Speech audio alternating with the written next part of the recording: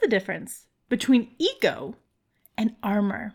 In this world that's constantly trying to silence us, to tell us that our stories do not matter, that we need to sit down and we need to shut up, sometimes it can feel like our ego is getting in the way of us telling our story.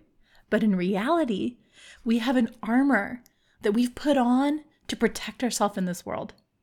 In this episode of the School for Writers podcast, we're delving into the difference between ego and armor and helping you understand how both can be writer's block and how you can get through it so you can tell your story. Welcome to School for Writers, where we help you ditch that starving, tortured artist cliche and thrive. No more struggling over whether your story is good enough or wondering if your voice deserves to be heard. It's time to step into the power of telling your story to the world. I'm your host, Lauren Marie Fleming, and I am a book-obsessed, queer, fat, witchy, divinely loud woman. And I know what it's like to have society tell you to sit down and shut up. But I'm here to tell you that you've been silenced for far too long. School for Writers was created to help you push through doubt and fear so you can stop procrastinating and start writing. Because the world needs your story now more than ever. Welcome to School for Writers. Let's get to it.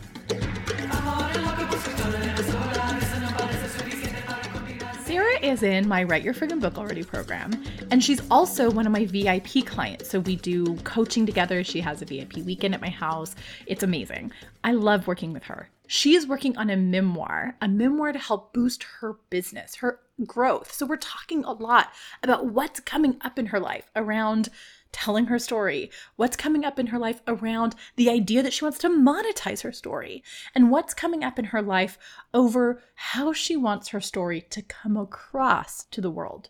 Now, Sarah is from a marginalized community, and she's an amazing, wonderful human, but she has these blocks that she doesn't see as blocks that we're working through. And one of those blocks is she keeps saying, oh, my ego's getting in the way. Oh, my ego's getting in the way. I'm being too egotistical. That feels like I'm too full of myself. I'm worried about looking too egotistical, like I'm too full of myself.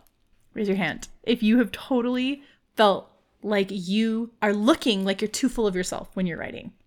Me, right here. For those who are listening, I have my hand raised. For those who are watching, you can see both of my hands raised in the air because I, for so long, worried that I had to feel humble in this world. I had to look humble in this world to have people want to read my writing. I think that's part of being raised as a marginalized person. It's very much a part of being socialized as a girl growing up. Don't be too full of yourself. Put yourself down. Don't think so too highly of yourself. That girl's got a big ego. What a bitch she is. All of these things, they actually play a role in when we're trying to tell our story. All of those things that I was told I shouldn't be. Don't be too fat. Don't be too loud. Don't be too gay. Don't be too feminine. Don't be not feminine enough. Don't be too butch. Don't be too. All these things. And oftentimes they contradict themselves. And you don't know who you need to be. And what that ends up doing is it ends up making it so we don't know who we are and what our story is. So oftentimes in our group calls and Write Your Friggin' Book Already, people come and they're like, I can't write my story. And I'm like, why? They're like, I don't have time. I don't have money. I don't have energy. I'm like, cool, let's talk about time, money, and energy. And we delve deep into that. What comes up is this insecurity that their story's not good enough. They're worried it's going to be attacked if they put it on Twitter. They worry their friends and family are going to see themselves in their stories, even if it's novel and fiction, that they're going to think that it's them. They're worried that they're going to come out. I have a lot of clients who've come out through their writing working with me. Whether it's coming out as queer or coming out as a different part of yourself, they're worried they're going to open themselves up to attack. And oftentimes I see people say like, oh, that's just my ego getting in the way. That's just my ego getting in the way. I worry too about perfection. I'm a perfectionist or I'm egotistical. But I challenge you, if you're one of those people, to instead of asking yourself, is this my ego getting in the way? Asking yourself, what armor have I put on myself and my body so I feel protected in this world that doesn't feel safe for me?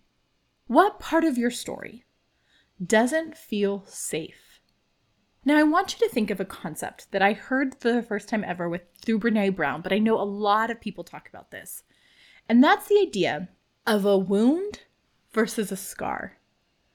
Now, I can talk about what it was like to grow up queer in a small town and how hard that was to feel like I was going to hell, like there was something wrong with me, like I was never going to find a lover because there was no one else out there like me. That was so engulfing and so hard for me as a kid. But now that I'm this like out proud queer person, it's a scar.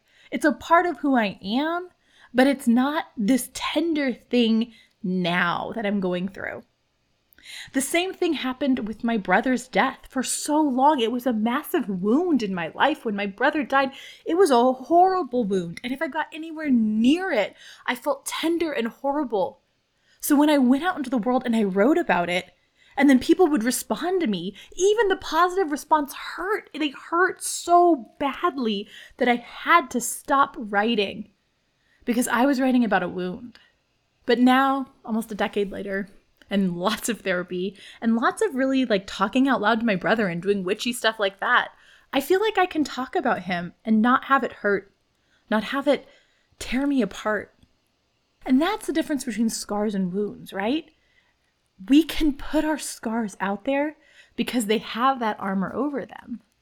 But our wounds go out there and our ego starts acting up, being like, you can't, you're not ready.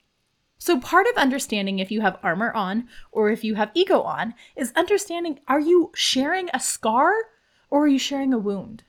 If you're sharing a wound, if you're sharing something that you're currently healing through, I'm not saying that's bad. In fact, sharing about my brother's grief was great for me because I found other people who were grieving and we were able to talk through this in a way that my friends who hadn't lost a loved one didn't know how to support me in.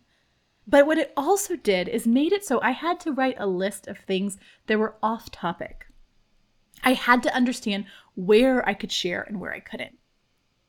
And that's not ego, right? Ego is when I share about when I was a sex blogger, y'all. My ego was all there all the time.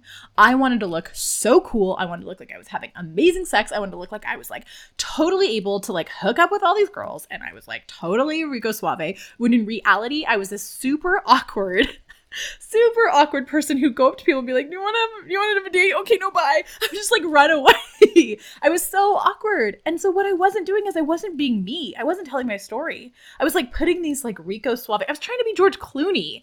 I was trying to be all these like suave men I'd seen in TV instead of just being my like little awkward dyke self that was like really had no idea how to talk to that cute girl in the corner. That's where ego comes into play. Ego is about trying to be someone you're not, telling a story that's not yours to tell. Even if you think it's a story that like ego is where you go and you write Twilight because you think that people want you to write about sparkly vampires. But if you're not a sparkly vampire person, don't go out and write that. Ego happens when I have people who want to write romance and they're trying to write literary fiction because they think literary fiction will make them look cool. Or vice versa. They want to write a memoir, but they know romance sells, so they're trying to write romance. That's ego. Your armor is, I'm writing about something that's not healed yet, and that's scary, and it's not right. So if you find yourself sitting there wondering if your work is good enough, wondering if it's safe to publish it, wondering if you can even write it, if you're even good enough, I want you to sit down and do this. I want you to make a list of all of your open wounds. And this can be really hard. And if it's triggering to you, please seek professional help because this can be really triggering for people. But if you sit down and you make a list of all the things you're not sharing with the public, all the things that don't have armor on it yet, all the things your ego is not ready to let out into the world, make that list. Make the list of the things that you're going to just journal about. You're going to save for you. You're not going to let other people into that part of your life just yet. Not until you're able to put your armor up. And then I want you to make a list of things that are safe. Scars. Topics you're happy to talk about. Things that are healed. Things that are still maybe a little like tender. You know, if you have a scar and you push it, it can be a little tender. I sliced my finger open like years ago. And if I press that spot, it's still a little tender. But it's not like going to break open and ruin my day if I touch against that. That's the difference between a scar and a wound.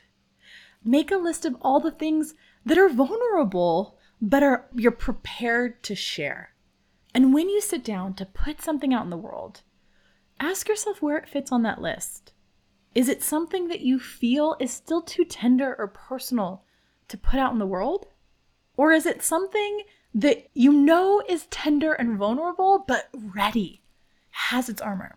And then here's the last question, the hardest question, is when you go to share those things that feel ready to be shared, ask yourself what armor you can take off so you can be even more vulnerable, so you can be even more honest, so you can be even more truth-telling. What's the deeper truth underneath it? Are you still trying to protect yourself for some reason? And why? And if that's a valid reason, listen, I don't share a lot about my family, especially when my brother was sick, because he didn't want me to share about his stuff. That's a valid thing. Even if I was ready to share about it, he didn't want me to share about it, so I'm gonna put that armor up. Nope, there's a boundary. But sometimes I'm like, I don't want to talk about being gay because I was told that talking about being gay was gonna lose me clients. Legitimately, I've been told that a lot. Don't talk so much about being gay. People aren't going to want to work with you.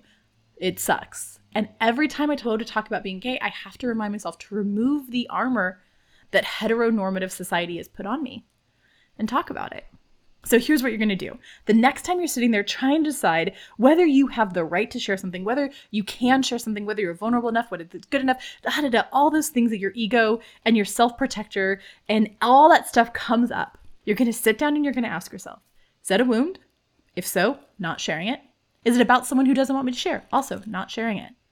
Or is it something I want to share? A truth that needs to be told. A deeper truth I can even go below that and tell. And how can I remove the armor I have around it and instead set up boundaries? Okay, folks, I hope that was as helpful for you as it was for my client.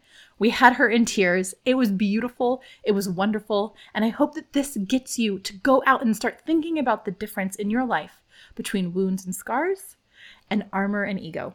And I hope this helps you tell deeper truths, get your story out in the world, and take off some of the silencing that happens to us as being a part of this world and community. I hope it helps you find your voice because the world needs your story now more than ever. Have a great, wonderful day, y'all, and I cannot wait to read your books.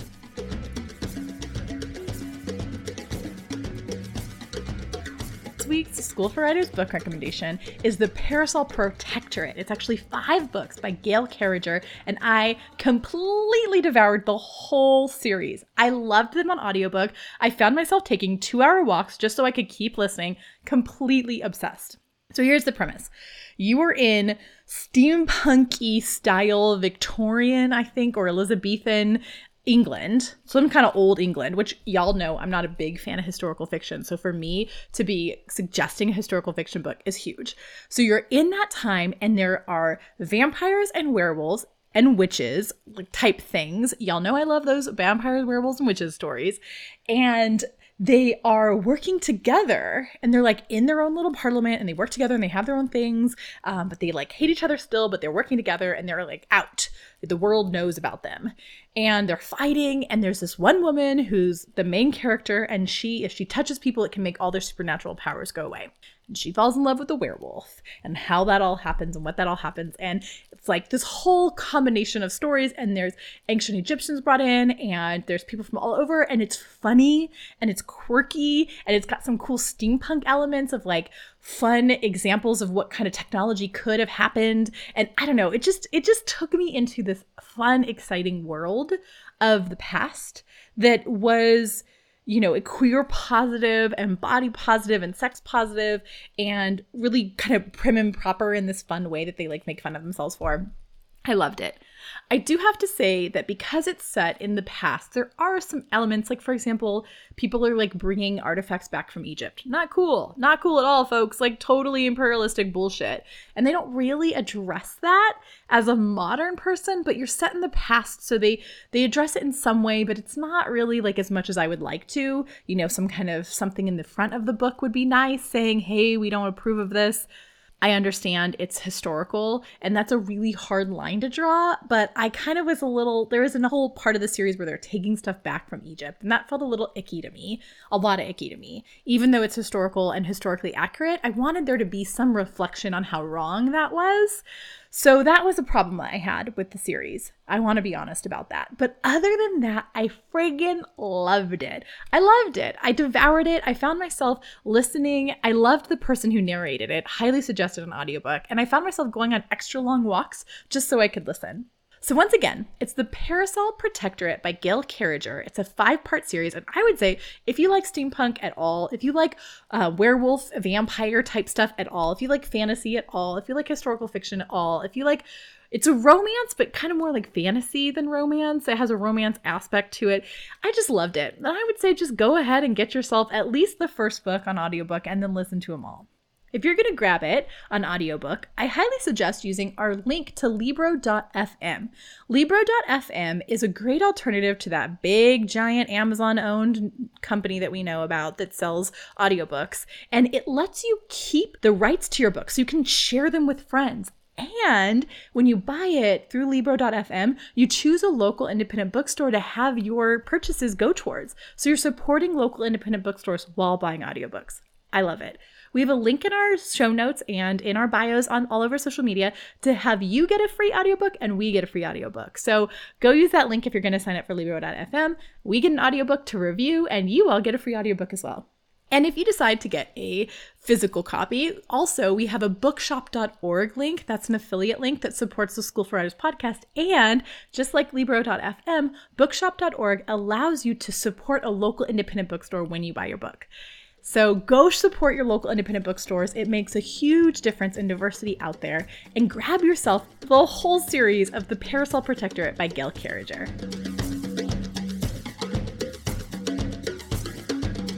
You just finished another episode of the School for Writers podcast. Woohoo! Go you! Did you know that we're more than just a podcast? School for Writers is a full-service support team helping you to get your story out into the world. Here are 3 ways you can get even more writerly inspiration and education. Number 1, subscribe. It's so easy. All you gotta do is click that little subscribe button down below wherever you listen or watch the School for Writers podcast.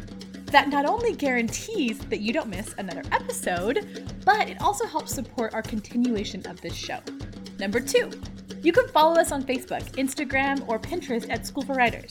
Every day we post helpful tips and tools like journaling prompts, reading recommendations, and live interviews with inspiring experts. Number 3, visit schoolforwriters.com where you can check out past episodes, join a writing program, and get even more tips, tools, and inspiration to support your writing life. While you're there, be sure to sign up for our Write More Challenge, a 10-day program to help you jumpstart your writing routine. Thanks again for supporting School for Writers. We'll see you next episode.